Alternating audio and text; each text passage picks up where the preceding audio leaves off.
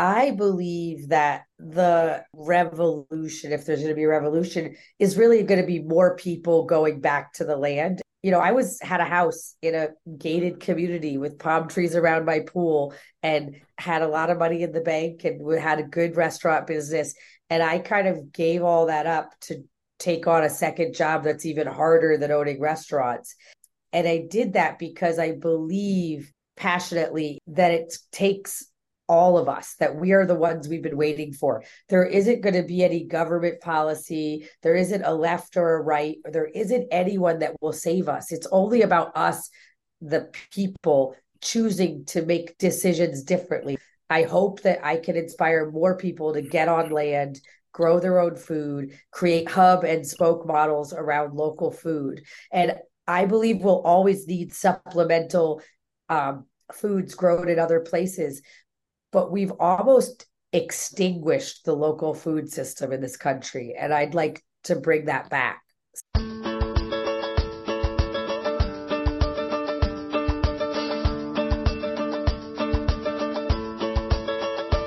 It's time for conversations about our food and how it's grown on Farm to Table Talk with your host, Roger Wasson.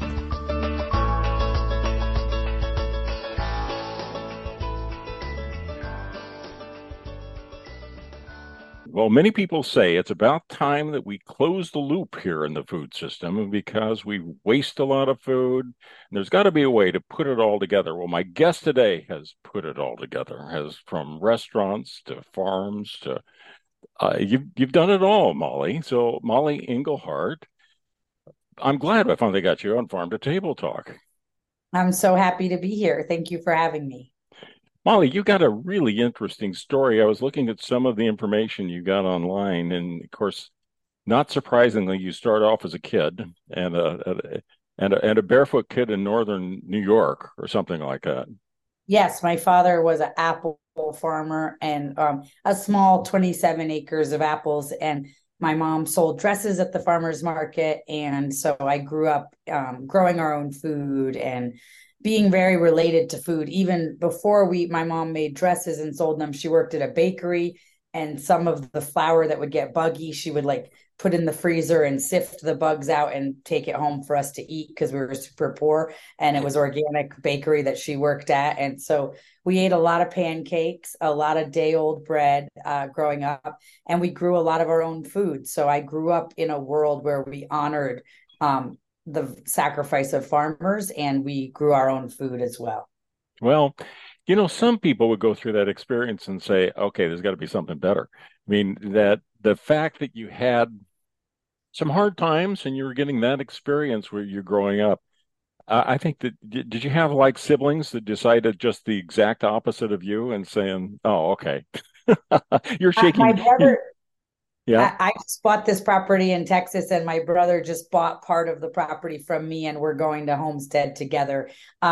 And so, no, we didn't have any siblings, and we had it adopted. Well, my cousin was kind of adopted into our household, and he passed away early from an accident, but he was a regenerative farmer in Hawaii. My mother is a farmer. My father is a farmer in Idaho. I was in Northern California, now in Idaho. And so all of us are, and my brother started the organization Kiss the Ground, which is a nonprofit that focuses on soil. Oh, I So know all about that. And actually, and I've done podcasts about Kiss the Ground and I, read the books, saw the movies. There's another one coming out now, right? Isn't there? yes, yes, yes, we're in Texas. Part of why we're in Texas is for the premiere in Austin, and my brother's in New York for the premiere this weekend. Ah, well, I was talking to somebody. We got to get it in Sacramento. You're skirting around California. You don't have Let me know. I know a few people we could help get something set up maybe in Sacramento. Excellent. Yeah, we're coming out in like 19 theaters, and we're trying to make these first weekends where we're coming out do well so we can get into more movie theaters before we go to whatever streaming service. Okay, we got to fill in the gap. So far, we've got one end of this that's got you barefoot in New York, and then we've got the other end of it that you're in Austin for crying out loud, where you're getting ready to have a movie premiere and a farm and all sorts of stuff like that. So we got a little space to fill in, Mollie, and you're busy. So let's try to fill that in because you actually left the farm. You went Yep. somewhere. I moved to Los Angeles and went to film school, and I then worked in the music industry for some time. Then the music industry had a major crash and structuring, and I went into doing poetry. I was on HBO Def Poetry Jam. I did a bunch of stuff toward the country with doing poetry, and then I was growing pot for a little while, um, and then I started an ice cream shop with my best friend. My dad and Woody Harrelson are friends, and they were doing like a raw competition, and so I made a raw vegan ice cream. And everybody was like, "You should start your own whatever. You should have your own ice cream line." And then at that time, to get it packaged in packages, it was gonna be like $30,000 to get the package. And I thought maybe I should just start an ice cream shop for scoops. And that's where the whole food journey of the restaurant started. As me and my best friend started a vegan ice cream shop. Um, and that didn't last that long. I realized it was too narrow of a business. You need to have a wider audience. And that's when we went to having vegan restaurants with, of course, scoopable vegan ice cream. And I went on doing that for some time. And I was kind of indoctrinated or brainwashed into cows and animal products are the problem. And the solution is going vegan. And I believed that. And I watched a Graham Sate TED talk in 2013 that just blew my mind. And I thought, wow, soil, sequestration of carbon in soil, and composting of food scraps so it doesn't turn to methane literally solves this crisis that everybody keeps talking about. And we have a solution. And it was the first time I'd felt hopeful in a long time. And I started shopping to get a farm so I could start composting my food scraps. And that's how Yeah, we got to where we are today. we could have stretched that last 3 minutes out into a whole hour conversation because you're dropping some names there that I've heard before. Hasn't been on the podcast yet. But then this whole process though of kind of the awakening of saying, wait a minute, we can do better. And then part of that, then you're going to get a restaurant started. So you get a restaurant and tell us about the restaurants that you have right now too. So I have 3 restaurants in Los Angeles. I used to have 4, but the pandemic was pretty hard on the restaurant industry in Sure. California. And we had one restaurant that opened during the pandemic. It was already in construction and was getting ready to open in March of 2020. And then that happened, and we were like, oh, they said 2 weeks, 3 weeks, 5 weeks. Should we open? Should we not? That restaurant did not survive, basically, to say. But I still have 3 other restaurants in Los Angeles, and they are vegan restaurants, and they're farm to table. So they're very local, hyper local ingredient sources. And we don't use any of the fake meats or anything like that. It's all whole foods. And I am not a didactic vegan. I'm not even a vegan. I'm a vegetarian. But I don't think that there's one diet for everybody. And just like I don't think there's one religion for everybody or one lifestyle. So when people think like, whenever someone says they have the way, I'm always like, steer clear, because Yeah. there's lots of pathways that work for lots of different people. And I always say, as long as you're eating awake and you're eating conscious, then you're my ally. And if you're eating asleep and without presence to where your food is coming from, then you're part of the problem. And it doesn't matter what you're eating, it matters how you're eating. Yeah, I just listened to another podcast the other day about how we're going to eventually be matching up what our microbiomes need. Because all of our microbes are a little different, and ours, you just need different stuff you respond to. But you're kind of in the business of making microbes. I mean, you're I am. you're closing a loop, and you're getting back to even making soil. So you got these 3 restaurants, and I've got people listening all over the country and some around the world that listen to Farm to Table Talk podcast. So can you give a broad picture of like what parts of Los Angeles you're in? Is it like north or south or by the water Yes. or what? So we have a Culver City and a Pasadena and Echo Park.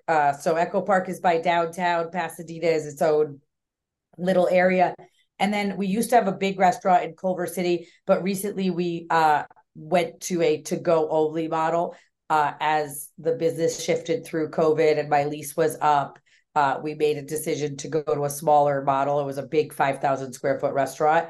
And so we have those three restaurants. And so they're kind of spread out around town. And a truck goes every day or every other day and picks up all the food scraps from those restaurants and brings it back to my farm. And with also spent grain from my brewery and from other breweries. And then we turn that into either animal feed or compost. And we have built beautiful, dark, black, rich soil to the tune of 18 inches all over my farm. And with water infiltration that's like 10,000 times more, some crazy number more than what it was just 5 years ago. And we've done all that essentially just by taking the cow manure from our cows and mixing it with the scraps from the restaurant and constantly giving it back to the soil. And so I believe what's possible by putting waste where it belongs, and I say waste in a as a Sure. term so people understand, but I haven't bought I on 17 on one piece of property I have 17 acres. We grew $500,000 worth of produce last year, and I didn't buy any inputs except for hay to feed grass hay to feed my cows. No other inputs. Boy, it's And great. and so on 17 acres, and I used half the water that any of my neighbors used just growing avocados or just growing oranges or just growing lemons. And their income was probably somewhere between 30,000 and 75,000. Now, of course, they had less labor than I had.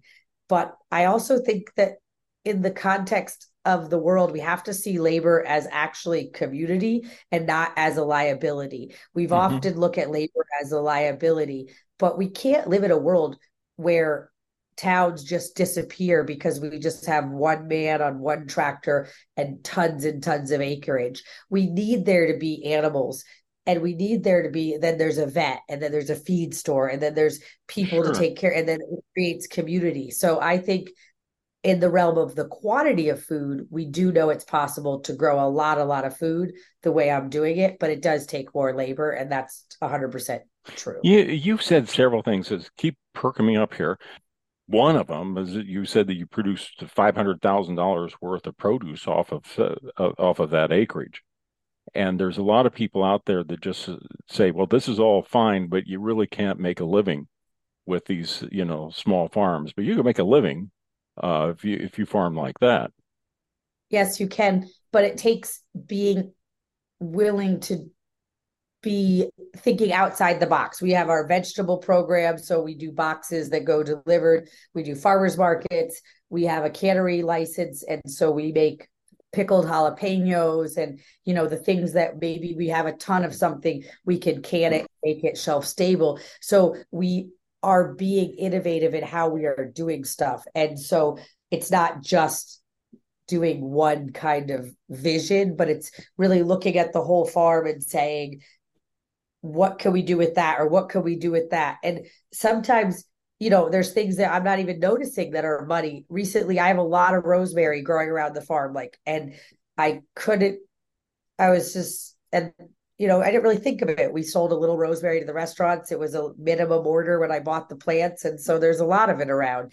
And then I talked to a guy, and he's like, "Oh my God, I can take 20 pounds a week, and I can tell it took you up to this other herb guy." And so you have to, like, not it's not a ton of money. Is that going to make or break me? No, it's $500 here or there for rosemary, but it's a perennial. It takes very little effort, and then it's going to be this constant income coming in from the farm, even if it's a little. So we do have a lot of micro incomes, to be honest, and that takes more willingness to think and look at the whole picture. Speaking of the whole picture, you said a couple more things. You keep saying things, and I keep saying, wait a minute, I got to ask her about that. So you mentioned cows, which I didn't expect to come up in the conversation, starting with the vegan restaurants. What do the cows do in this cycle of yours? We have a lot of animals in our cycle. So our cows are dairy cows, and they're in confinement. They are not, because my acreage in California is small. I have 17-acre plot and I have a 28-acre plot, and they're not big acreage. I cannot graze the cows because Sure. we buy grass hay for them and they're in confinement. So we use their manure for making compost. And then we have sheep that are short sheep, and we use those for grazing in the hop yard and in the vineyard and in the orchards. They're short, they're a baby doll Dorper cross. So we did used to just have plain baby doll, but they're not very vigorous. So I've kind of bred them back to some small Dorpers, and so I keep a short herd of sheep for cleaning up areas. Hmm. And then we have chickens and mobile chicken coops that go through, and chickens will really clean it down to nothing. If you want to make an area clean to plant and it's got Bermuda grass, got anything, you can really use a chicken to overgraze and then plant, into that overgrazing to get it down to nothing. Oh, this is great. Now, like the cows, you end up getting manure, but are they like is there a section that's concrete that you can clean them up into what, manure spreaders or something like that to be able to get into the compost piles? So we have a gentleman, Roberto. So it's sand. They have a good amount of space, and it has like arena sand in the Sure. bottom. And then we have a gentleman that comes every evening. I think we're his second job. And so he comes in the evening, he works just a short time, and he gets in there with the bobcat. He scoops all the poops into the bobcat. And so nothing ever builds up. They're never like in Sure. tons of poop.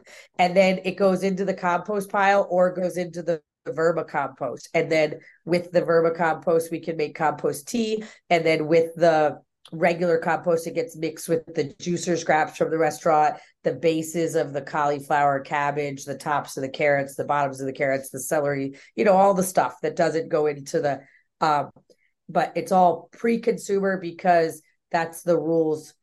It's weird. Like I think you can feed pigs or livestock post-consumer waste, but you can't put post-consumer into the compost pile in California. There's weird rules. That's But odd. so we bring everything home, and the stalks from the kale and all that stuff gets composted with the cow poop and the hay scraps that they don't eat that gets trampled onto the ground.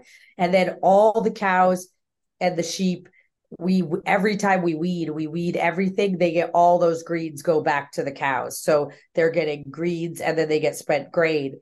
The chickens and the cows and the sheep get spent grain from the brewery, so it's all kind of in this circle. Somebody is scratching their head right now and say compost tea. Tell me again what that is. So we have this really amazing kind of flow through vermicompost. And so imagine it's like a grate on the bottom, and then there's worms inside of it. And then you put food scraps or poop into it, and the worms eat upward, and the worms are always going to the new food. And so what's on the bottom is just full worm castings, and those worm castings fall through the bottom. There's a grate that scrapes them, and then you can aerate those with maybe molasses or some other kind of sugar, multiply those microbiology that's in there, and then water it out to the soil. Yeah. Now let's start back in the kitchen again. So you're getting these scraps. So I can see that you could like peel potatoes and you can cut the greens off of carrots and stuff like that. Is that is that the main kind of thing that is going into the compost? Yes, technically, anything that went out to the customer is not supposed to go into the compost. Seems like a waste, but we won't get into that right now. But I mean, just It's seems like it definitely should a be. waste, but you can feed it to pigs. So I don't know, and you can feed it to chickens. So like whatever's coming from the dish pit would go to pigs or go to chickens. Yeah. Yeah, I could kind of see that. When I was in college, I was a dish captain in the girls' dormitory. Uh-huh. So I was standing there with all the stuff that was coming in, and we were scraping it off and putting it down and grinding it up, except when it was like great fried shrimp they just didn't eat. I put them in my pockets and taken home to my roommates. Yeah, So, that sounds good. but they wouldn't let me put it in a compost pile, probably. But We catch employees in the back hallway by the dish pit drinking people's cocktails that they didn't uh finish. mhm. It's just really, really exciting. And Now, let me get back to this because the other thing you're growing, in addition, you got these cows, you got some sheep, you've got all this produce that you're producing, but then you're growing soil. I mean, that's incredible. So you take this compost out, you get it in compost pile, and it's still a magic to me that you can see this good, rich black soil that's a product of yours. Oh, I mean, it's amazing. And if you think about the human microbiome, like you were talking about earlier, it's 70% compatible a um with a healthy gut. And so healthy soil and healthy gut are meant to go together. Yeah. And the fact that they don't like necessarily go together is because we do eat a lot of food that comes from sterile environments or is sterilized on its way to us in order to make it last longer. And I understand the reasons for all of that, but it's compelling evidence that we want to eat at least a percentage of our diet from a local healthy soil source because it replenishes our microbiome. Yeah. Now this brings one of the final loops here. I want to circle back to is where this all ends up, because people are choosing to come to your restaurant. Tell me about those customers. How often are you able to confirm that this is important to them? I mean, that your story of putting this whole thing together and managing this loop the way that you are, does it connect with your customers? Does it vary one restaurant more than another or anything like that? Interesting. During COVID, I thought, oh my God, we're connecting. We were doing so good. And as far as like the veggie boxes and people getting it and everything, but then I realized they were just as scared to go to the grocery store because it really fell off afterward. And so, I think that we have video TVs up and stuff, but part of why I'm doing this project in Texas is because I really do want people to connect like where your food comes from. So we're doing this 30 tiny house village with an event space, a place to come and eat food, walk in greenhouses, look at the food, see the cow, see everything, and be connected. And so that is like really what I'm trying to do, is get people to connect with their food. And it is hard on a TV screen in LA. So I'm hoping this new hospitality venture that I'm doing where people come and it's more of an immersive experience, we really will have them connect. But some people, do send me emails and reach out and tell me like, I am only going out to dinner once a week nowadays because of my budget, but I just want you to know I'm spending with you because it matters. I do get emails like that, but I'm not sure how much people care. I'd love people to care more. Yeah. Well, I want them to care more too. I think people that listen to this podcast care more. I hear from enough of them that I think this is important to them. And I think people don't hear enough about the kind of thing you're doing, but not enough people are doing what you're doing. So let me just kind of wrap up in a couple quick things. One is you mentioned Texas again. Tell me again what it is you're doing in Texas. So I bought 250 acres and we're building a hospitality on-farm brewery, retreat center, on-farm restaurant. So it's super rural. It's going to be a destination. It's not like you're just going to be walking down the street and you'll say, let me check out that. It's going to be something where you make a plan, you make a drive, you go there. And we're going to have 30 tiny houses that you could rent out. There's going to be an on-farm brewery that's going to distribute beer to, local, wherever people buy beer, but we'll have an on-farm tap room and food opportunity as well. That'll be all based on what the ranch is producing and is seasonally available. And then we're going to have an event center space for doing weddings or birthday parties or quinceañeras or Christmas parties, whatever you would want to do. And it's going to be all of that, in one. So you could have a glamping experience, or you could have a little higher end house experience. And we're going to do different kinds of education here, education around regenerative farming, around soil, around, we're doing some natural building seminars in this coming up year where people are going to stay in the tiny houses and we'll provide them food, regenerative food, and then they're going to learn about aircrete or, cob building. And we're doing an event here around the eclipse that's coming up, and there's going to be another event around the eclipse in April. And so we'll be doing all different things where people can come, be on the farm, and just really immerse themselves in being connected to the ground, to the earth, because we are so insulated from nature in so many ways. And I believe that the revolution, if there's going to be a revolution, is really going to be more people going back to the land. And that's what I'm trying to, I had a house in a gated community with palm trees around my pool and had a lot of money in the bank and we had a good restaurant business. And I kind of gave all that up to take on a second job that's even harder than owning restaurants. And I did that because I believe passionately in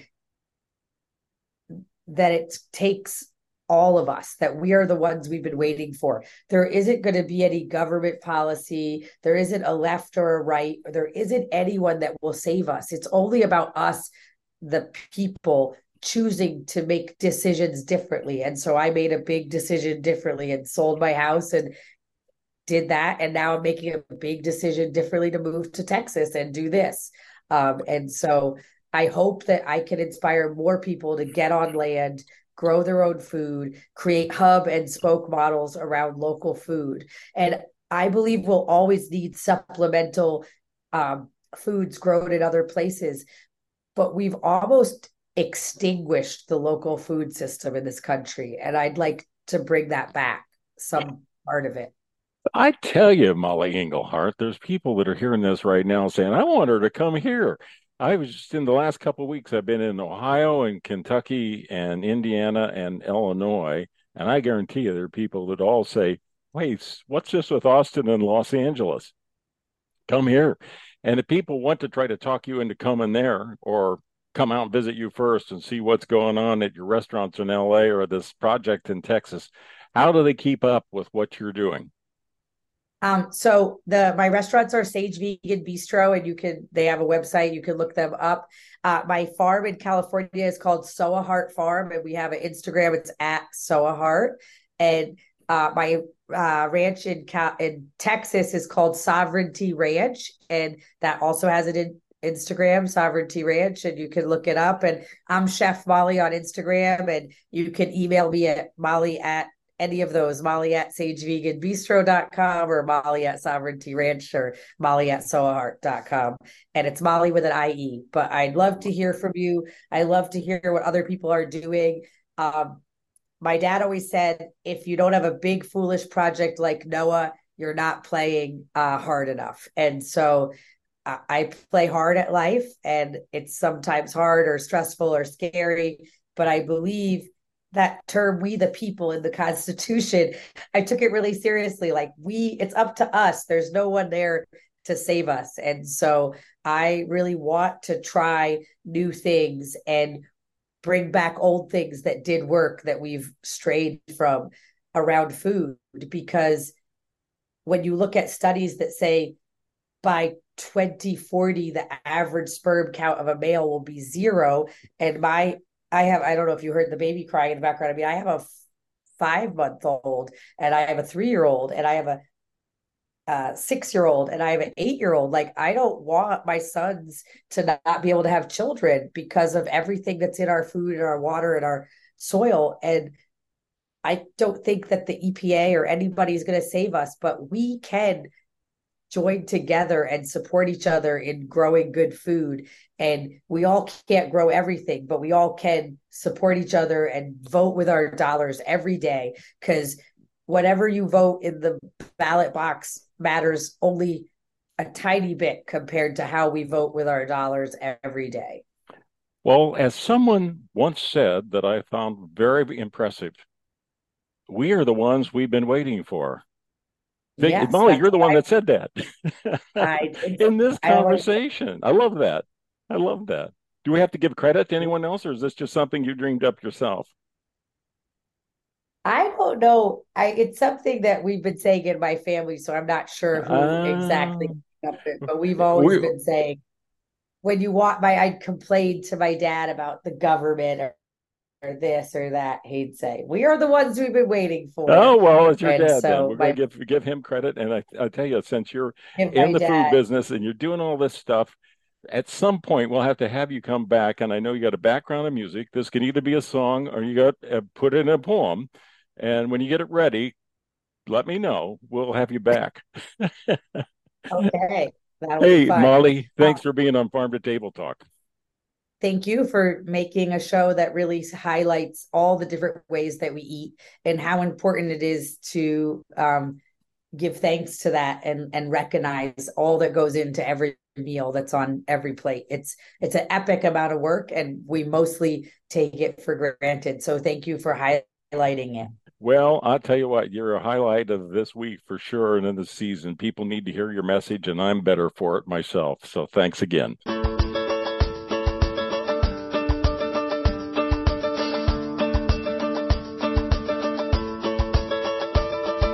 You've been listening to Farm to Table Talk with your host, Roger Wasson.